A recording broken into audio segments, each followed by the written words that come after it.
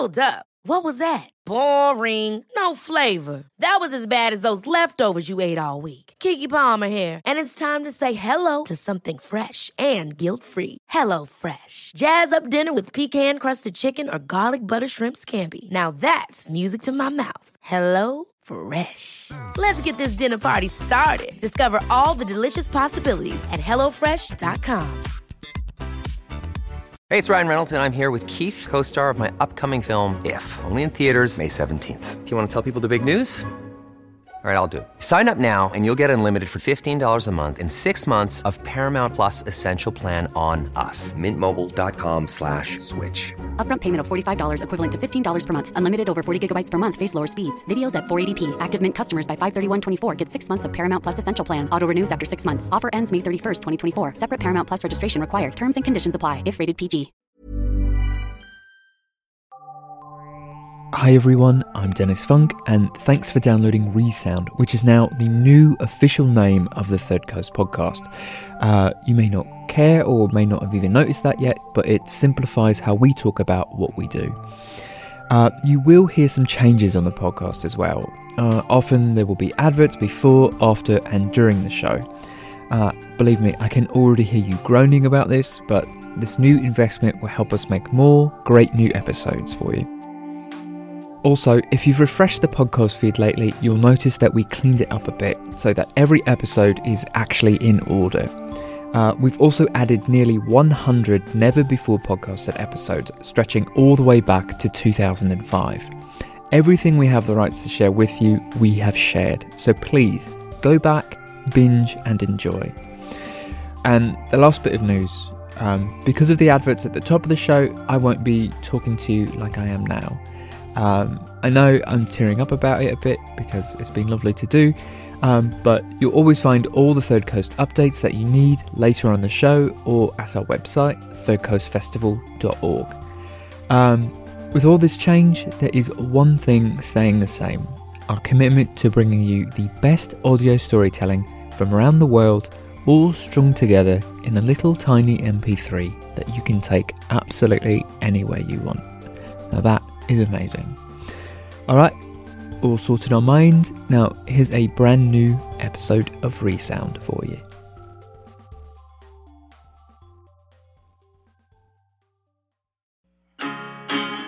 The Short Docs are back. Deafness is a considerable snack. You got rye bread, you got cedar rolls. This is a time for action.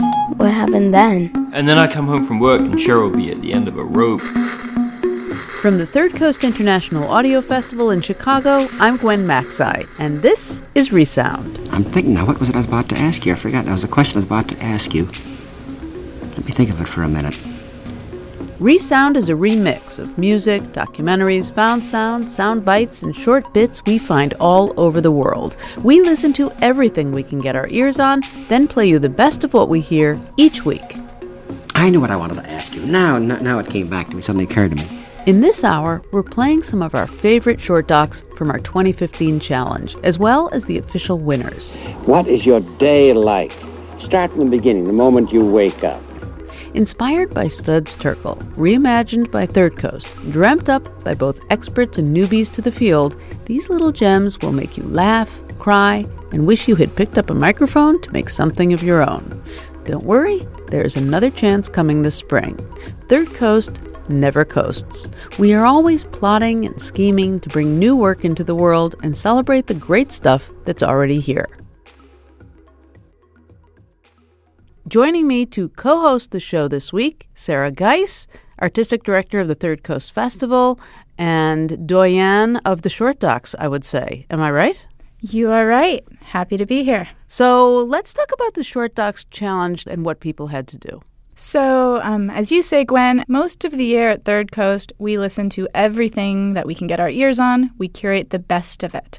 But the Short Docs is the one time each year where we kind of put down our curation hats and instead directly solicit the creation of brand new work from experienced producers and first-timers alike. What we do is we partner with another organization and we create a set of rules. It's really creativity through constraint. So, Sarah, can you tell me about the inspiration for the 2015 challenge?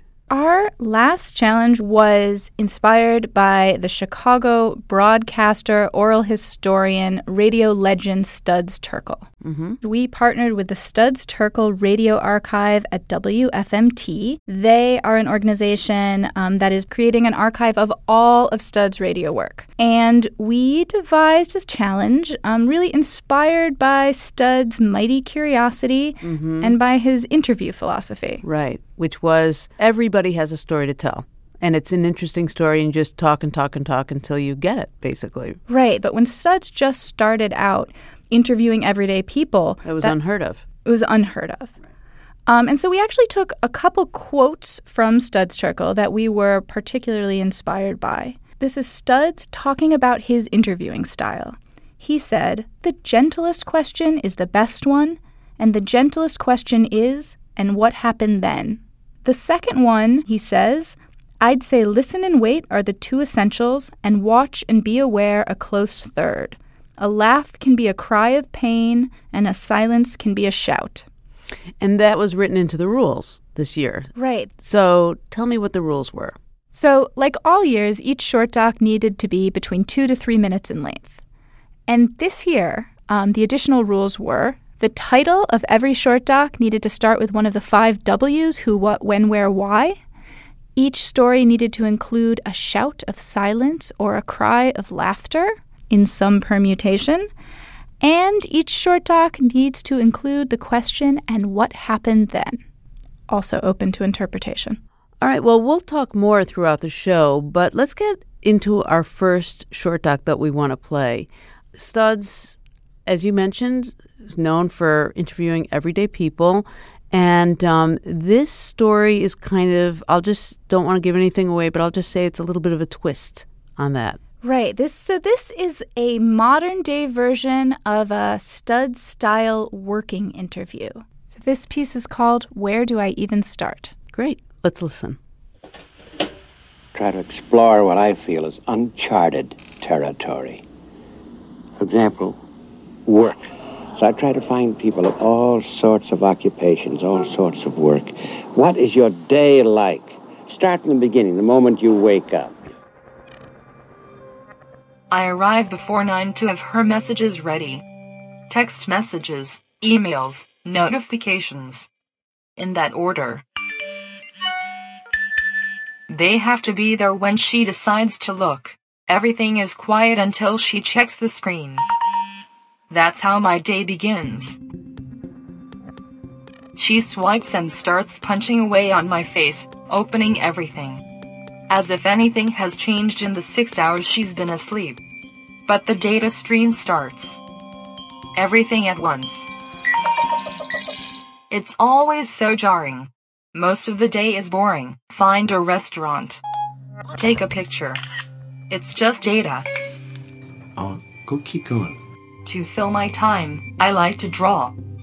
Nature, not people. So when I draw, I dream that I'm alone and things are quiet. Like being in airplane mode forever.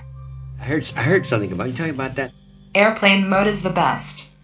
You can just rest, look through pictures, or read something from the newsstand. Sometimes you get interrupted, but without a signal, there is very little you can do. Or at least that's what I tell her. What thought comes to your mind? It feels like I am disposable. Every time there is an upgrade, it is like my work is no longer good enough. Suddenly, I don't work fast enough. Once we had such a busy day, and she kept asking me for directions. Head southeast on Baltic Street towards Smith Street, then turn left onto Smith Street. But then I froze. I crashed. What happened after the crash? She got lost and missed her appointment. She swore at me, and even dropped me. But I didn't crack. I held it together. I always do.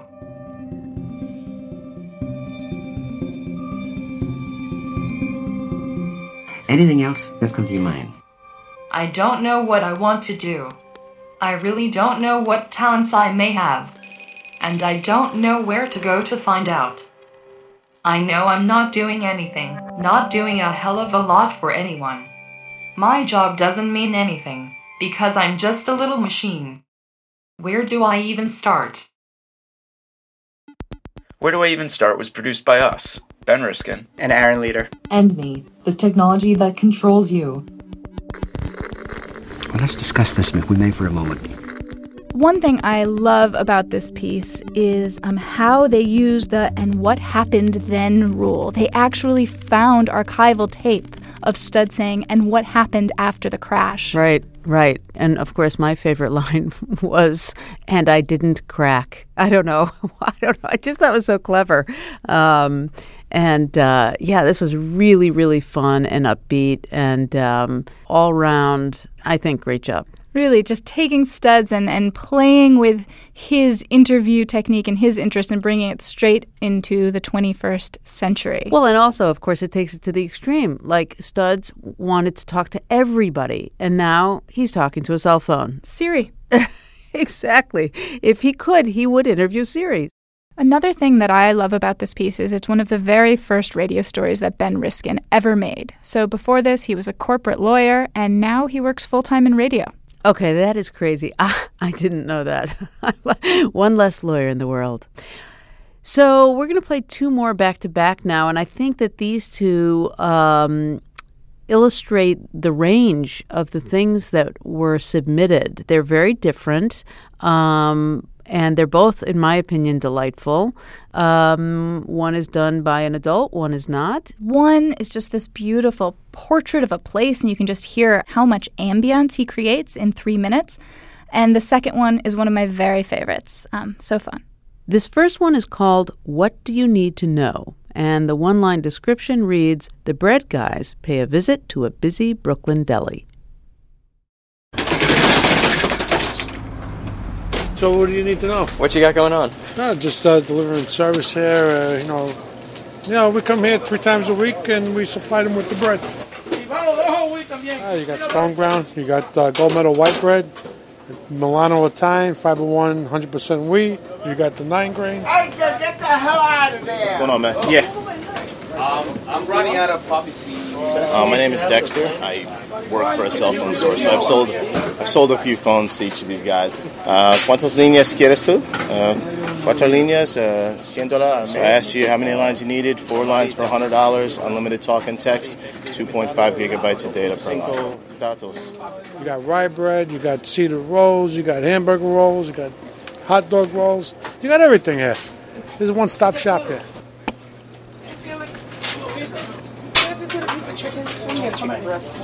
My name is Tanya. I'm doing good. This past weekend, my mother had a 70th birthday party.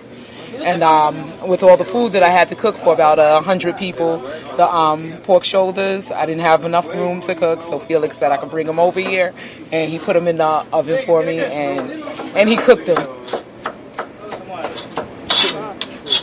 You want to just tell me your name, what you do? Felix. Can you say my name's Felix, I'm a cook, something like that? Felix the cat. Felix the cat. Oh, you wanted to make it the Yeah. What do you do all day, Felix the cat? Not much. Get cooking. Yeah, I'm counting the bread returns. They're not out of date, just coming close to the date, so we pull them out. My name is Edgar. I'm the sandwich man. Yeah, and I gotta go. I gotta start.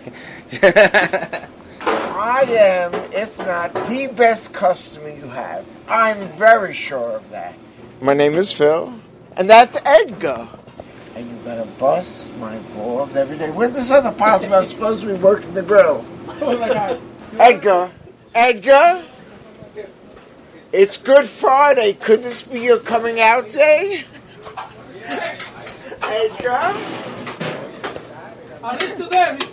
Today is Good Friday.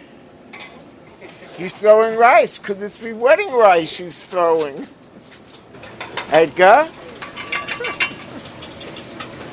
There's a lot of places I deliver to. This is a different type of place. Extremely friendly.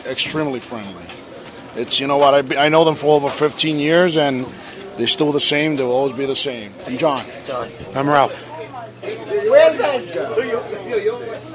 We're waiting for him to come out. Maybe he'll finally propose on radio. That would be the perfect ending to the story.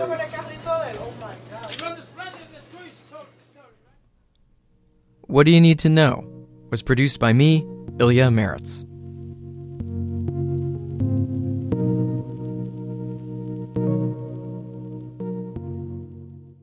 My friend Liam lives up the street. We go fishing and we catch crabs, squid, all kinds of stuff. Last year he went on a 4-month trip to Asia. What happened when you caught the toadfish? One day, I decided to look around in the tide pools. I saw all kinds of creatures like fish and eels. And one of my favorite things, there were the mud skippers. And they jump on rocks and they're really hard to catch. Can you list some of the fish and things that you saw on your trip? Giant gouramis, catfish, scars, cichlids, little freshwater needlefish, plecos, guppies, little like silver sides, and I saw tilapia and mullet. Finally, I found this eel. It was a baby moray eel. Then it swam away from me, and I was trying to catch it, and I was following it through the tide pools. It swam under a really big rock, and the eel was right there. I reached down, and the eel swam under a little bit of seaweed that was at the edge of the tide pool, and then I poked around in the seaweed. A much bigger fish that was striped came out. It was about 4 inches long, red, white, and black. At first, I didn't know what it was, so I thought,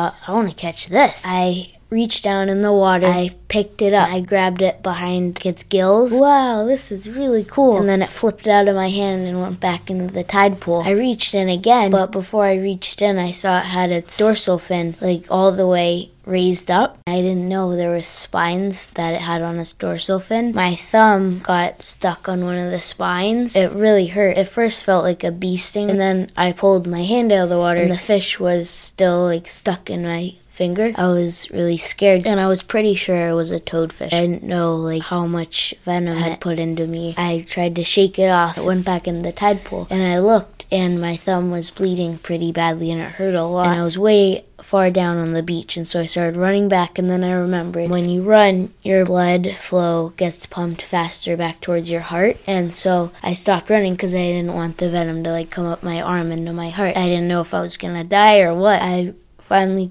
made it back to the house. When I got there, my whole family was still out on the walk, so I was alone. I went in and I dumped out the water from my dad's water bottle, and I filled it with really, really hot water that I put my thumb in, because before our trip we talked with one of my friend's dads about dangerous things you might run into. One of the things I remember was if you got stung by a stingray, you soak the part of your body that you got stung in really hot water and it'll break up the venom. So I remembered that. That's what I did. So you thought you were actually going to die? Yeah, pretty much for the first 10 minutes. What happened then? In Sri Lanka, I fell off a tree and I landed in this like cactus. I got bit by this unknown creature that was hiding in the mud. I almost drowned once because when I was surfing, this big wave came, and then I looked later and it had like burrowed all the way into my skin. I fell off of a big rock. All these leeches started coming out across the path, and they were like climbing on. I wish I could have gone with him. So, Sam, you want to go? Mm-hmm. What Happened When You Caught a Toadfish was produced by me, Sam Wemmer. And me, Liam Romer. And me, Todd Wimmer. So I love the story about the toadfish. That's so delightful. You know, in the beginning, it's, I was almost disoriented. You hear these two boys' voices. They're very similar. They're going back and forth. They are rapid. They have cut out all of the breaths, and it's just building. It's like an absurdist short story. It is building. Right. And we're so glad that Sam made it with his dad, Todd, and his friend, Liam Romer, that we had to ask him a few questions. Hello? Hi, is this Sam? Yeah. Hey, Sam, it's Gwen Maxey from Third Coast. How are you? Great. So what made you want to enter the Short Talks Challenge this year?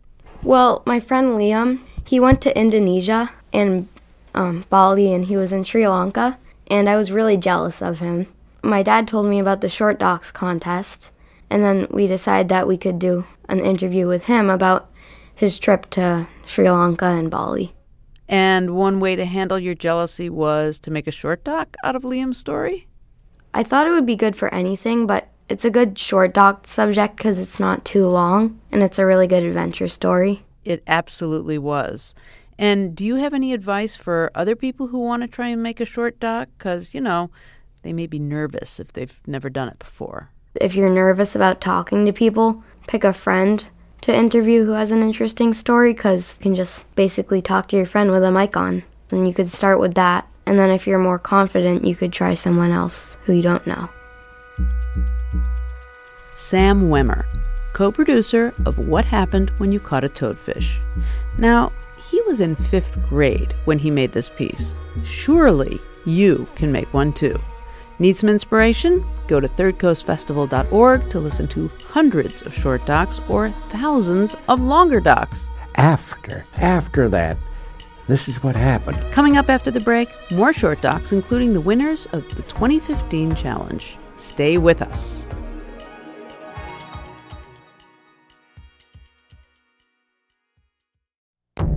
Welcome back to Resound from the Third Coast International Audio Festival. I'm Gwen Macsai, here with Third Coast Artistic Director Sarah Geis. Hello. So, as you know, today we're listening to some of our favorite short docs and the 5 official winners from the 2015 challenge in partnership with WFMT's Studs Terkel Archive. And our next story, I would say this is an incredible example of what can be done in 3 minutes and how to take something very large and pack it into a very small space. Yeah, no, absolutely. So this year's challenge was inspired by Studs Terkel, and Studs Terkel had such a strong commitment in his work to civil rights. So one of the rules for this year's challenge is that the title of each piece needed to start with one of the 5 W's: who, what, where, when, or why. We didn't get a lot of wheres, but this one is called Where Do We Go? And its title's taken from a famous speech of Dr. Martin Luther King's. The producer, Katie Tolarski, calls it an audio impression of racial tension. Let's listen. Hey, we have a code 1 at Cadell. Everybody's tied up on priorities. There's supposed to be a guy sitting on the swings pointing a gun at people. Oh, shit.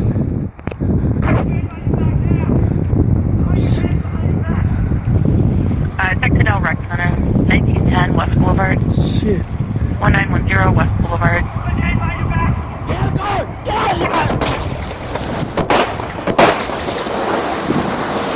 Get on the ground! Get on the ground! I just got my license. You can't get my license. I grabbed my license right there. That's my license right there. Put your hands behind your back. Put your hands behind your back. Put your hands behind your back. In the park by the youth center, there's a black male sitting on the swings. He's wearing a camouflage hat, a gray jacket with black sleeves.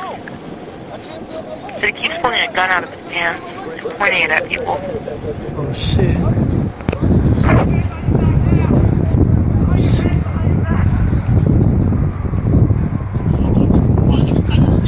Shit. I'm tired of it.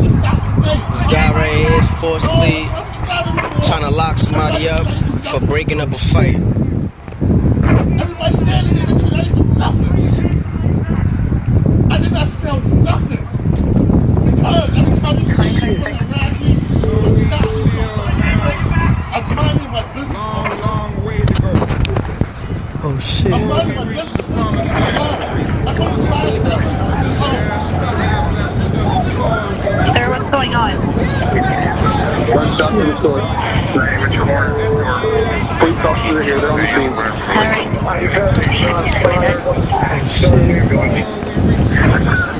Radio, shots fired.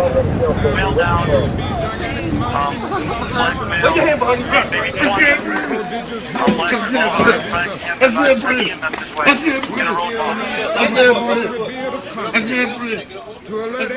What does he do when the people that are supposed to protect us are the ones that are turned against us?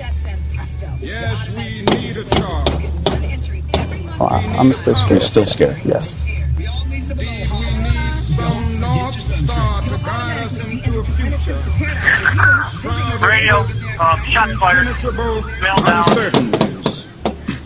Now, in order to answer the question, where do we go from here, which is our theme? Blackmail.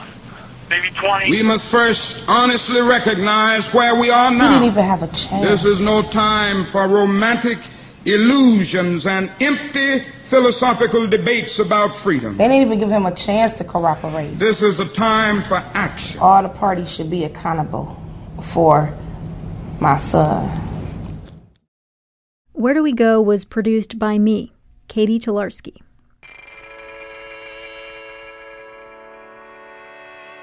Katie, the producer, did such a masterful job using archival tape of these very painful 911 calls and news broadcasts, and then mixing it in with Martin Luther King's speech to create a very powerful portrait of this time of police violence against African Americans. Yeah, I thought this was extremely powerful, and not in the typical Studs interviewing style, but like you said, got at the heart of what Studs was deeply, deeply concerned about, and I think it shows in this piece very, very well.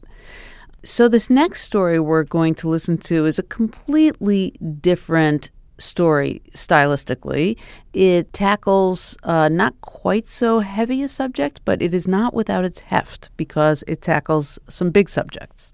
One of my favorite things about this challenge is that WFMT opened the doors to its archive, and they really encouraged our Short Docs producers to go in there and to really play with Studs' work. And so here you'll hear the producer taking a lot of liberties with this great interview with the author Erica Jong. Here's What Was It About Marriage Anyway? Erica Jong, a very excellent young American poet. This is the story.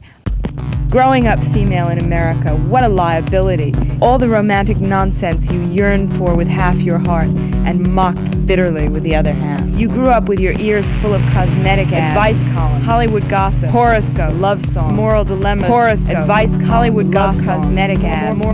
And what happened then? Now, I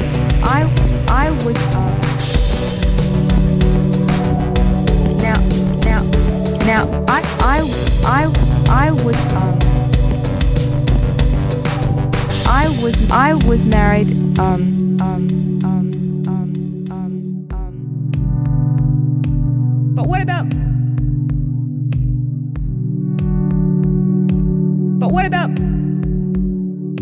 what about liberation? What about it? You believe in independence.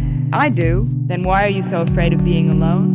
Because if no man loves me, I have no identity. But obviously that isn't true. I suspect I'd give it all up, sell my soul, my principles, my beliefs, just for a man who'd really love me. You want freedom and you also want closeness. I know. Very few people ever find that. I know. Why do you expect to be happy when most people aren't? I believe that in our culture, we don't grow up until we hit the age of 30 somehow. I am now 32. I think it's about a woman learning to be independent. Independence, creativity, sexuality. Those three things. Independence, creativity, sexuality. Independence, creativity, sexuality. Those three things. And not being afraid and being brave and daring to take chances and daring to make changes if you have to make changes. Don't be afraid of catastrophe. Sometimes a catastrophe changes your life for the better.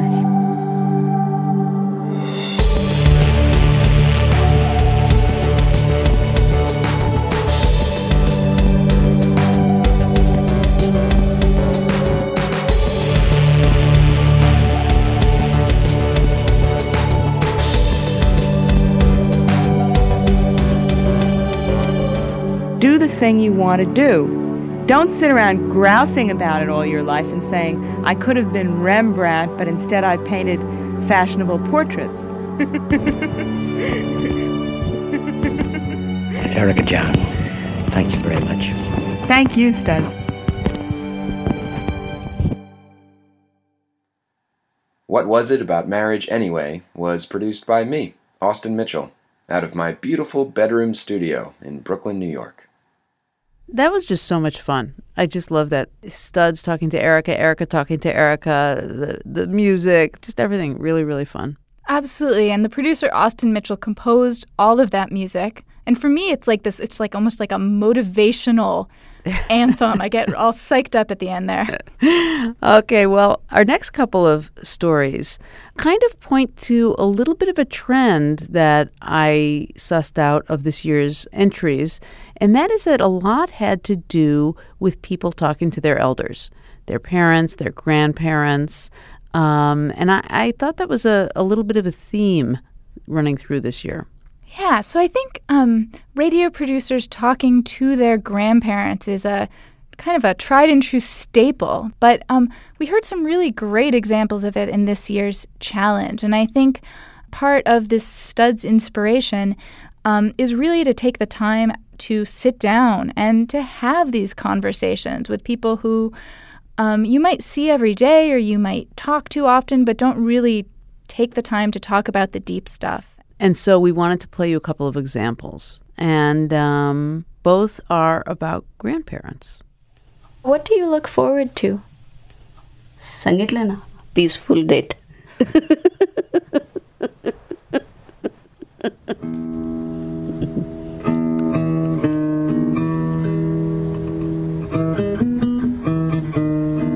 I'm Nalini Vasant Mahindare. But here, my grandchildren, my children, their friends, all of them call me I, because I is mom. To be 90 in this country is quite different from to be 90 in India.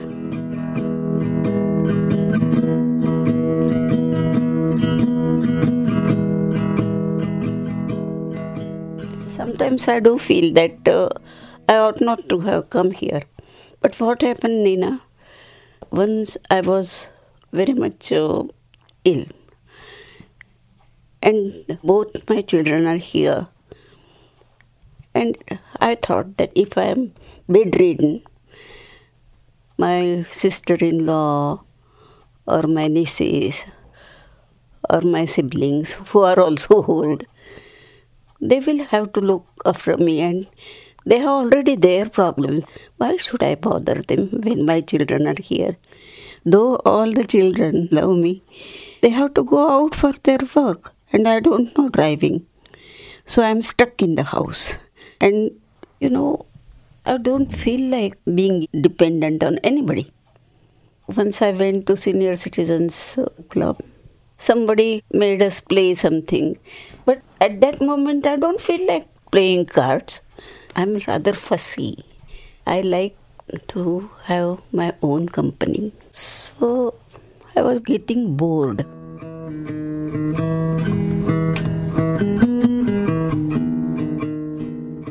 To be bored is kantala yani. So I say in Marathi, kantala, kantala, kantala. I'm bored. I said loudly, I'm bored. And then I feel better. If I had grown here, then the case would have been different. But I came here at very late age. When the plant is uprooted, it can grow anywhere. But the tree, when the tree is uprooted, she cannot have roots here. And that makes all the difference.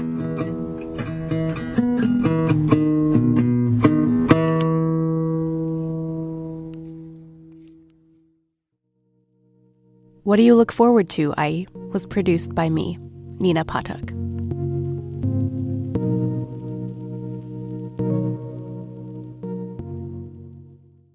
My literal interpretation was like picking up your dead grandma with like a knife and fork. In a church. In a church, yes.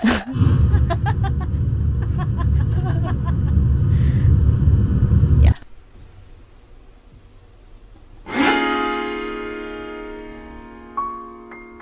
We all were in this very closed, quiet room, and Oji-chan got placed into a smaller room, and then the door was shut. And when the door shut, people started to cry and stuff, and I didn't really understand.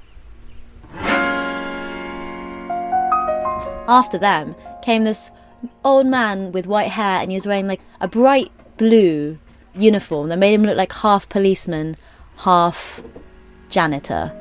And he brought a really reflective steel tray just full of like white stuff. And now I realise that all the white stuff is my Oji-chan's bones. And he says, now will the first members of the family come up? So it's my Oba-chan who comes up first, my grandmother. and he gives her some chopsticks. Then I had to go up next with my mum, and we had to pick up, each with different chopsticks, one part of his body.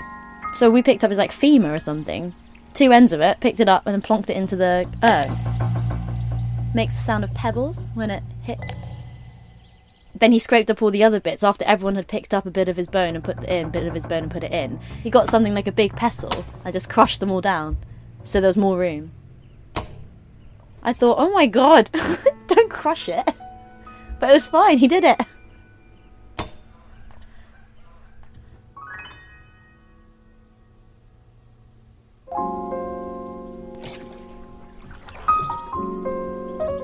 What do you think happened to him after that?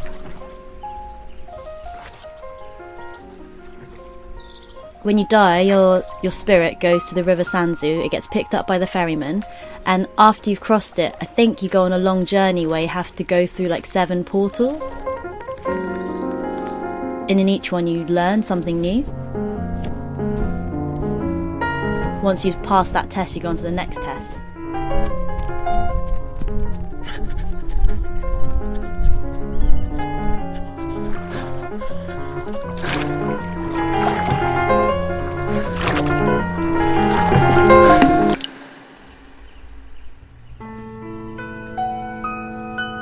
I'm not sure what's at the end. I think maybe at the end it's meant to be enlightenment.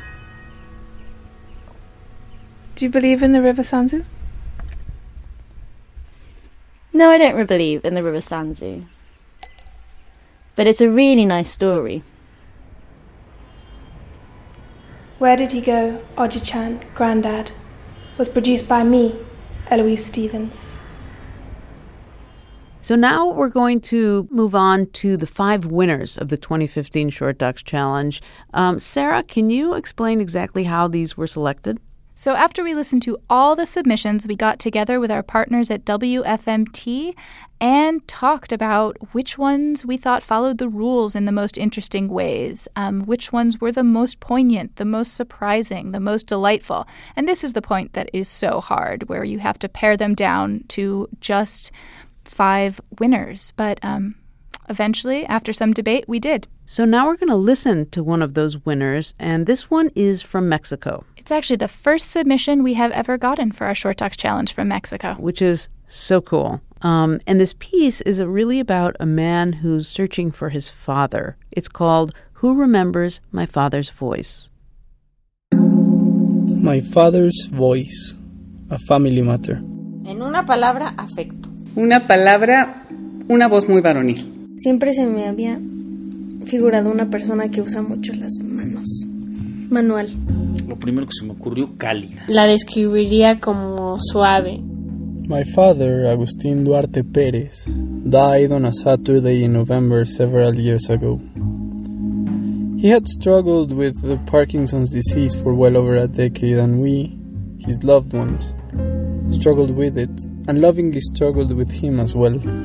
On his last months, we could hardly understand him when he tried to communicate with us. If I'm honest, I do not remember the last words he said to me. In fact, I realized I do not remember the sound of his voice. Some of his phrases I recall, but the sound is lost. Sadly, I never recorded him talking. For some time now, it dawned on me that I cannot answer the question, what was your father's voice like? No te podría decir si era agudo o era grave. O también no. Siempre nos... ¿Qué onda, cuate? ¿Cómo estás? No sé, es que yo era muy chiquita. Tenía muchísimos discos. Le gustaba mucho la voz. Era una voz que invitaba, ¿no? a que platicaras. So what happened then is that I decided to ask my closest relatives who happened to be also closest to my father. Su voz siempre está relacionada. De por sí era de pocas palabras y creo que por teléfono. No muy platicador, pero sí era buen conversador. No la hubiera hecho, por ejemplo. O sea, vamos, cuando no era él una decía voz así. Que pasaba si una me moto. hacía alguien que hablaba y entonces mucho, le hacía run, run. Pero tal vez porque no entendía muchas cosas de las que estaba pausada. diciendo. Tenía una voz muy varonil, pausada. Una voz muy de una gente muy segura de sí mismo. Only half of my relatives remember his voice. my 2 nieces, and my oldest brother. Everyone had a hard time describing it to me. It's difficult to describe voices. My mother called his voice manly. My sister called it warm. Soft, said one of her daughters. Handy, my other niece said. Some remember he had a taste for bossa nova. Others said he did not like to speak on the phone too much. My mother even recalled how charming it was when he did sound effects, like when a motorbike whizzed by.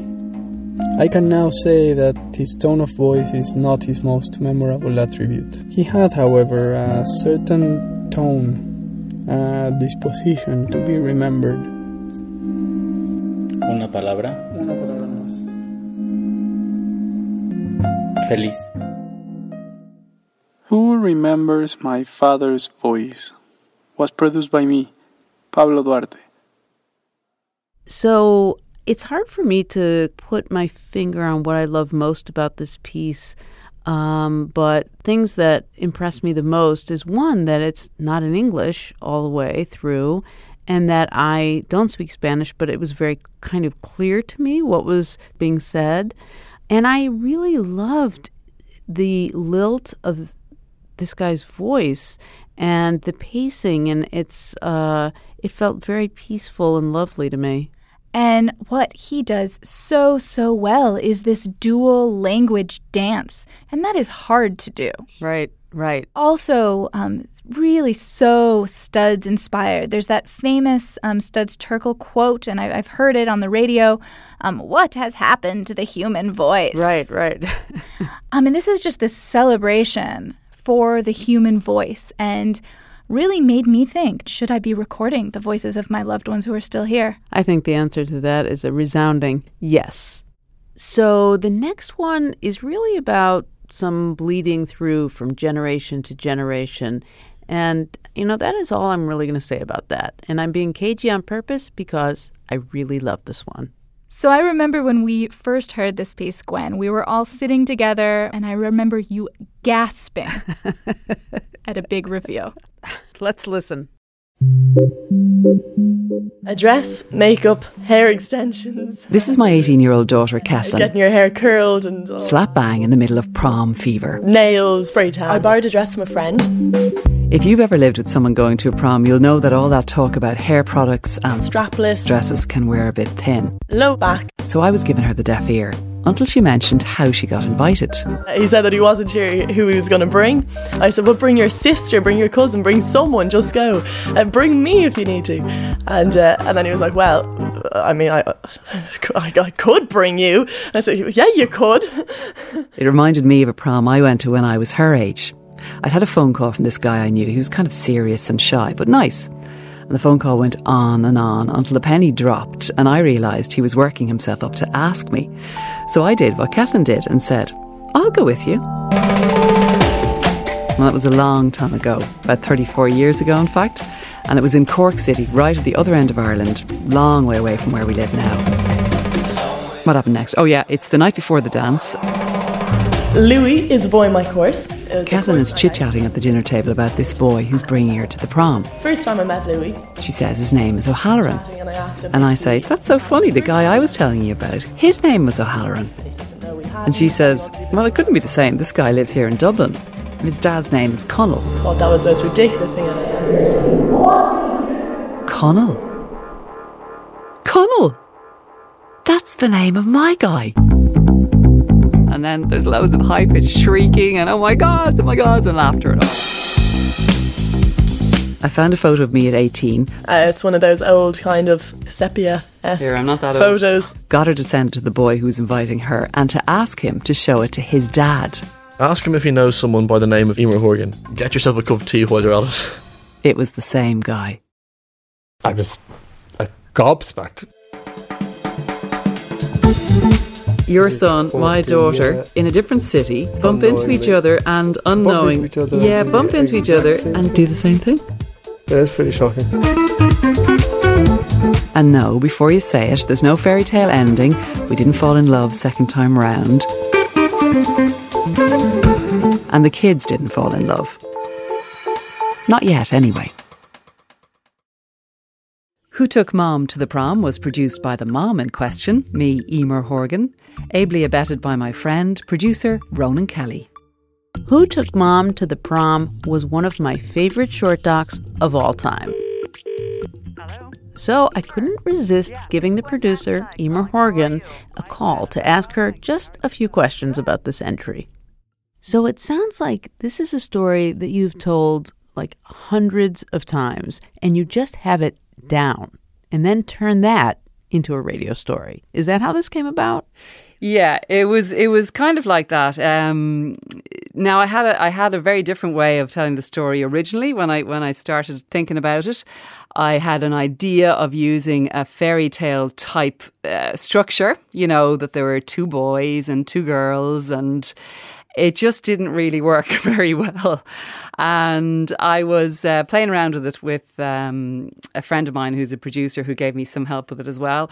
And he was saying, why don't you just tell it the way you told me originally? Which was the story I would have told, as you say, over and over. So were the kids creeped out about the fact that their parents went to prom together? Yeah, I don't know how much. It probably doesn't come across in the short doc, but Louis was actually really quite freaked out by the idea that his dad knew his date's mother. Kathleen wasn't. My daughter wasn't. She thought it was really great fun. There's a twist to the story as well, because my brother actually dated Louis's uncle, Connell's brother, and they actually were all dead set to almost get married, and then they broke up. But so there are a huge lot of connections between the family. Oh, wow. So it sounds like this family was really meant to be connected in some way. Interestingly as well, at the end of the story, I do say that, the kids haven't fallen in love yet, but they are going out. So who knows? Oh my God, that's amazing. So there may be a short docs sequel. Oh my God. Well, I don't even want to talk about it because, I'm scared I'll curse it, right? That. Yeah. Anyway, thank you so much for doing this. Not at all, Gwen. Nice talking to you. That was producer Emer Horgan. Her short doc entry was one of 5 winners for the 2015 Third Coast Short Docs Challenge. Coming up after the break, the rest of the short doc winners, including the official 2015 People Short Doc. Stay with us.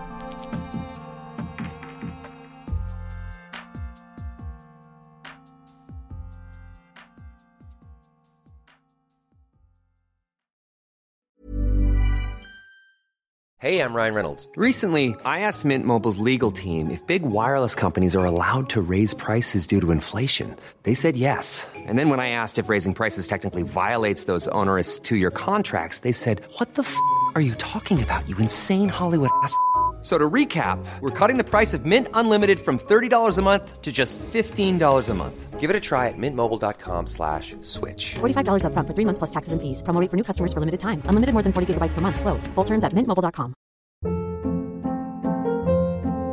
Hold up. What was that? Boring. No flavor. That was as bad as those leftovers you ate all week. Keke Palmer here, and it's time to say hello to something fresh and guilt-free. Hello Fresh. Jazz up dinner with pecan-crusted chicken or garlic butter shrimp scampi. Now that's music to my mouth. Hello Fresh. Let's get this dinner party started. Discover all the delicious possibilities at hellofresh.com.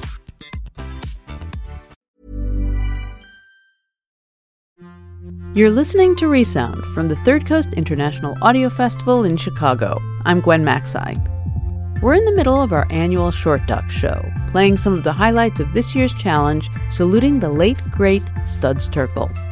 And in the last few minutes, we'll be playing some of the official winners that we chose with our partners, the Studs Terkel Radio Archive at WFMT. The Short Docs Challenge is a time of the year when we ask anybody and everybody to make a 3-minute radio story. And joining me to talk about these stories is Sarah Geis, the artistic director of the Third Coast Festival. Hey, Gwen. So this year, marriage was a real trend in subject matter. Wouldn't you agree? We got so many stories about marriage. It's such a rich topic. And our next story is one of them. And I don't know how you can not love this piece, but I agree. So in this piece, producer Olivia Humphreys talks to her grandparents about their marriage, starting when they first met. She gives the date, which I wouldn't have remembered otherwise, I think. My 18th birthday, 20th March 1939. I wasn't really aware of him straight away. When I realised that he was rather good-looking was when we were in the metro. I thought, he's rather dishy. And what happened next? We were married in September of 1945, so that makes it 67 years and a bit. I can't think of advice to give about how to stay married. I'm always puzzled by people who don't stay married. Probably bad at imagining what it feels like to want to be married to somebody else, which is never an affliction that you know that I've suffered. Somebody else is one thing. The other thing is not being able to get on with what you've got. And the thing is that you really have to endure. You don't know what you can put up with. You think you can't put up with it any longer, but you can, really. I've never had that feeling at all. The only thing is, she's had many operations, but she's never had an operation to remove her perfectionism. Her perfectionism is the biggest difficulty. Well, no, I mean, it's his imperfectionism. He doesn't mind things. He doesn't notice things.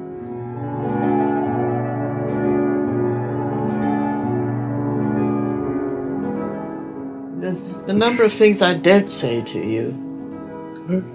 Oh, yes. Yes.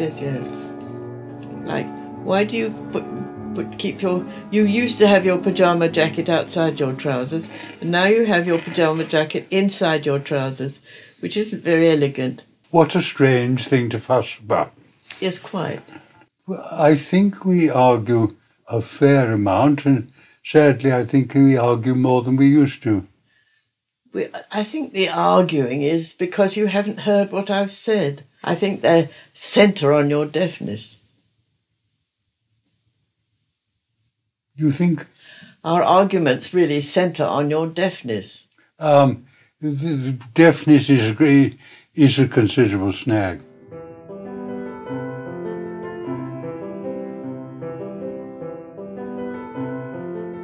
Anything else you've learnt about marriage?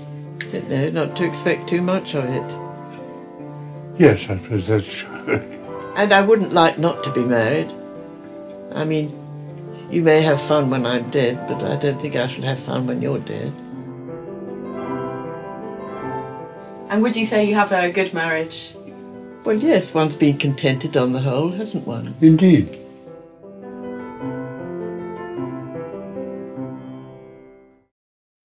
What Makes a Good Marriage was produced by me, Olivia Humphreys. It featured my grandparents, Daniel and Pamela Whaley. Music was by Tom Carroll. Gosh, it just seems like such a real portrait of a marriage to me, and so British. So British. I love so much about it. It's so dry. It's so droll. It's so biting, but so sweet. It's everything kind of that a good story should be. And, one of the rules was this shout of silence, to include a meaningful silence somehow. And one of my favorite parts of this story is when the grandmother says, I think many of our problems are because of your hearing. And then we have a long pause. And he says, what? Your hearing. Classic. It just really captures a relationship with these two people who love each other and who are frustrated by each other and are so comfortable with each other. And yeah, it's one of the stories that I can just listen to again and again. And again, I agree. So we recently got in touch with Olivia, the producer, and she said that since making this short doc, her grandparents have celebrated their 70th wedding anniversary. Oh my God, should anybody be married that long? And that pajama top tucking is still a hotly contested issue in the home. I can imagine that. I can definitely imagine that. So the next story is by a producer named John Michael Foreman. This is one of his very first radio stories ever because in his day job, he is a ceramicist from Chattanooga, Tennessee. And so I got to meet John recently, and he told me that while he throws pots, he listens to radio. He is probably the most well-listened person I have ever met. And he became inspired by this year's Short Doc Challenge to try his hand at a piece of his own. The piece he made really plays with the ideas of Studs Terkel and this concept of listening as an act of love. And it's called What Could Be Bad About This? What if you could turn listening off?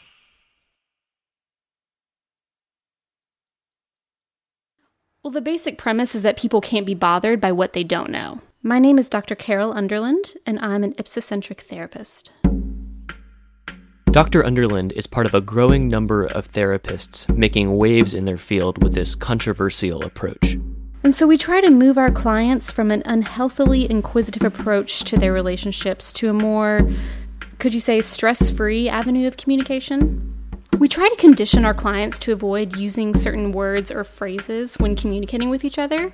So like, why, or how, or phrases like, what was that like, or, and what happened then? These conversational tactics, while appearing benign on the surface, can open our clients up to a dangerous kind of empathy. And that empathy, says Dr. Underland, can lead to a whole host of negative emotions that can cause long-term damage in both the relationship and the individuals themselves. And to avoid that long-term damage that we were really worried about, we decided to give ipsocentric therapy a try. I'm Daniel Rouse. Daniel and his wife Cheryl were feeling the emotional toll of parenting. There were afternoons when all four of the children were having issues with school, issues with their friends, issues with each other, and on. And I used to really try and engage with them on each of these issues. I would ask questions and try to level with them with their tiny problems. And it was just exhausting. And then I'd come home from work and Cheryl would be at the end of a rope, and we just both knew something had to change. Through a year and a half of weekly sessions, the Rouse household began to take on a new air of, well, indifference. I can't emphasize enough how important technology has been for us in this transition, especially television and handheld gaming devices. Many of my clients are actually young married couples who are struggling to learn how to relate to one another in a healthy way. I spoke with one such couple at their home in Chattanooga, Tennessee. I'm Donovan Green. And I'm Lauren Green. The Greens have been married for just under 2 years. I'm gonna be honest, it was pretty rough at the start. We realize now that we were pretty emotionally entangled in an unhealthy way. Yeah, early on, I remember a couple times Lauren started talking about how she was emotionally abused by her parents. Yeah, and Donovan would just shut down when that deep stuff would come up. Now that we know how to avoid those parts of each other, things have been so much more positive. Yeah, I mean, what could be bad about this, right?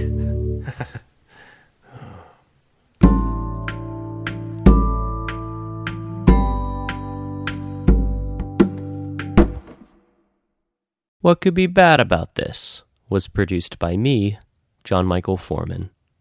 I thought this story was very, very clever. It fooled me for a moment. Yeah, me too. And because it was very well done. There's just some really nice writing in there. Children and their tiny little problems. And the acting, I thought, was very, very, very good. Absolutely. And that's one of the real joys of Short Docs is getting to hear work by first-time radio producers. And yeah, John Michael Foreman knocked it out of the park. Yeah. Let's see. We have, I don't know if he's quitting his day job, but we've transformed a lawyer and perhaps a ceramicist. Who knows who's next? Butcher, baker. Candlestick maker? Next year. Next year. Now we've come to our last short doc of the hour, and it's a special one. Sarah, what makes it different from the rest? So our next story and our last story is the official 2015 People's Short Doc. And what that means is that it was voted on by you, the listeners, and listeners from all over the world. You know, this year we released our top 8 short docs to a public vote, and this was the resounding winner. Yeah, this story is done with such a deft hand and is so affecting. So let's listen and we'll talk about it later. Okay, so this is Where Do I Find You Now? An intimate conversation with Studs about the edges of life and death. Dear Studs, it's April. It's dusk. I'm thinking about my trip to the bone-chilling East Coast this winter. I got to tromp around in the middle of a snowstorm with my childhood best friend and record that laugh of hers. But there are a few moments from that trip that I just can't shake. Can I share them with you? Of course. Okay, so I held this wide-eyed, cooing 6-week-old baby. And then spent time with my 91-year-old, typically very articulate grandpa. Get in here, this is Marvin. Clearly beginning to lose track of his words. What's with lions? No, lions. Musicals. Of all these cunning little babies growing up to holy men. For what's the use of people growing old and dying if we must be born again? For what's the use of living?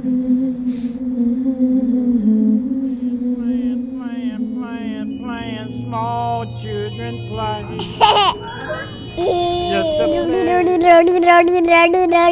That's my friend Emily's daughter, Addie. Can you help me? To feel needed is terribly important. I know. Addie picks out a bedtime story for us to read. What's it called?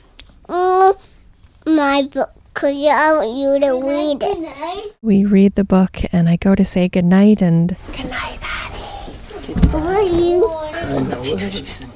Oh, man, did you hear that? You love me? Good night. Love you. Love you. I leave the room and try clasping one of those child-proof safety gates and give up, and... Wait a minute, you just paused. Now, you said something. Now, why did you pause? I paused, Studs, because what happened next was that I turned off my recorder and I cried my eyes out. 6 months earlier, I gave birth to my daughter, Lilia, and she died in my arms 3 days later. I paused because when you're 6 months postpartum without your child and your friend's child sits in your lap and tells you she loves you, it's haunting and somehow holy. It's exactly what I needed, and it's heartbreaking as hell. Vulnerability makes me aware of my mortality and vulnerability. I'm doing my best. Oh, Lord of mercy. Where Do I Find You Now was produced by me, Sarah Curtis. And again, I know we keep talking about how much is packed into a small amount of space, but it is really difficult to make such a complete story in such a short amount of time, and to be able to be the architect of a story arc that peaks at the right time. I stand in admiration of all the producers who could do that. Absolutely. And you know, over 1,000 people from 6 continents voted on our People's Choice winner. And this was their choice. Well, it was really, really affecting, I think. I think it would be hard to listen to this story and not be moved by it. So we spoke with Sarah, and she told us why she decided to tell this story for the Short Docs Challenge. I feel like a lot of radio work or a lot of written work about grief is just really sad and boring and doesn't kind of hold the complexity of what it means to, you know, create a human and lose a human. And I also love the Short Doc competition, and I love Studs Terkel so much. And so when I saw, read the rules and just saw that I had an opportunity to frame a new piece in an interesting way and use Studs as like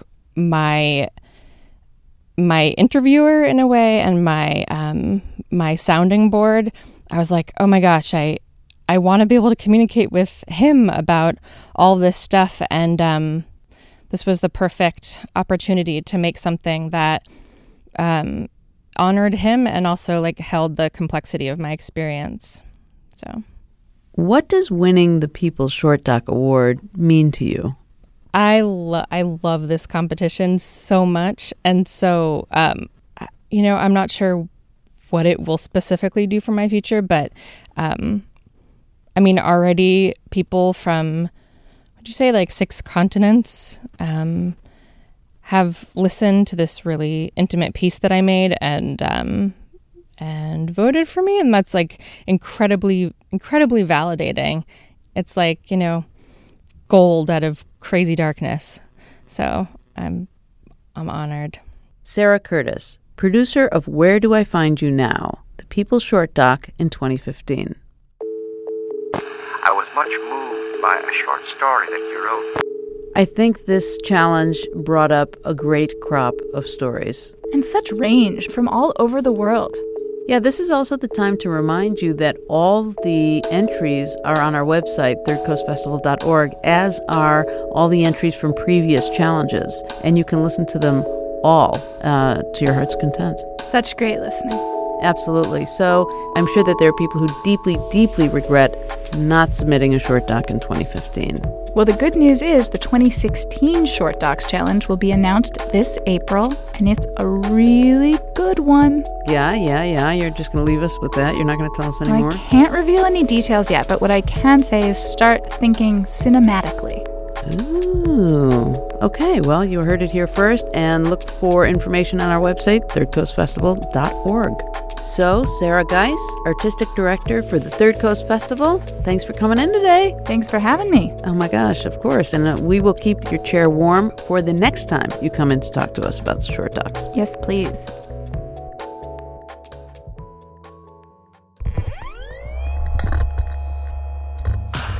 You've been listening to Resound from the Third Coast International Audio Festival in Chicago. I'm Gwen Macsai. The program is produced by Dennis Funk and curated by Johanna Zorn and Sarah Geis of the Third Coast Festival. You can hear today's program at thirdcoastfestival.org, where you can also hear more than 1,500 outstanding documentaries from around the world and subscribe to our podcast. Support for Resound comes from Emma, a web-based email marketing and communication service helping businesses and nonprofits manage their email campaigns and online surveys in style. More at myemma.com. The Third Coast International Audio Festival is a nonprofit arts organization made possible with lead funding from the Richard H. Driehaus Foundation and the John D. and Catherine T. MacArthur Foundation. Additional support is provided by the Riva and David Logan Foundation and the National Endowment for the Arts. The Third Coast Festival is supported in part by a grant from the Illinois Arts Council Agency. Special thanks to our many individual contributors from Chicago and around the world. The Third Coast Festival, now an independent arts organization, was originally founded at WBEZ Chicago. If you want to contact us, we would love to hear from you. Email us at resound@thirdcoastfestival.org. You can also connect with us through Facebook and Twitter. Resound returns next week with more radio that you can't hear anywhere else unless you live everywhere else.